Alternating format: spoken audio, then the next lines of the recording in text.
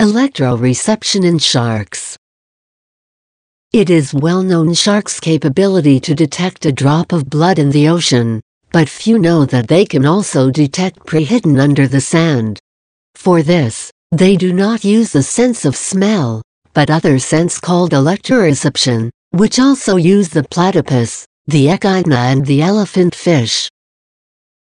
Electroreception is nothing more than the ability to detect electric fields that all living beings generate when they move. Water is better electrical conductor than air, so it is clearly useful in aquatic animals.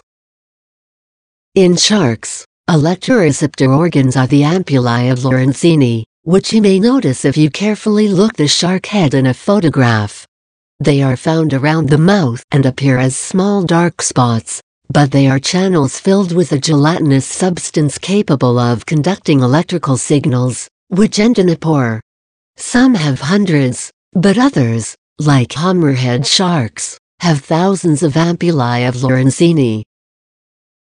The first time someone made public the presence of these structures in sharks was in 1678, when Italian anatomist Stefano Lorenzini described its composition, although it was not until the 20th century when its function was defined. The way the ampullae of Lorenzini works is simple. It detects the voltage difference between the skin pore and the base of the channel filled with gel, which is in contact with sensory cells, and these, in turn, are connected with nerves that transmit electrical impulses to the brain. Let's consider the following example. When a small fish swims, it moves its tail fin from side to side.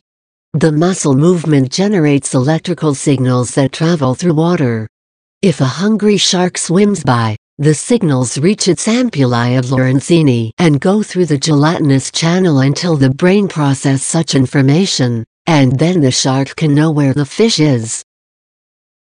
Sharks are the most electrically sensitive animals known. They can detect electrical signals as weak as 15,000 millionths of a volt, even if the movement comes from the heartbeat. There is only a slight problem.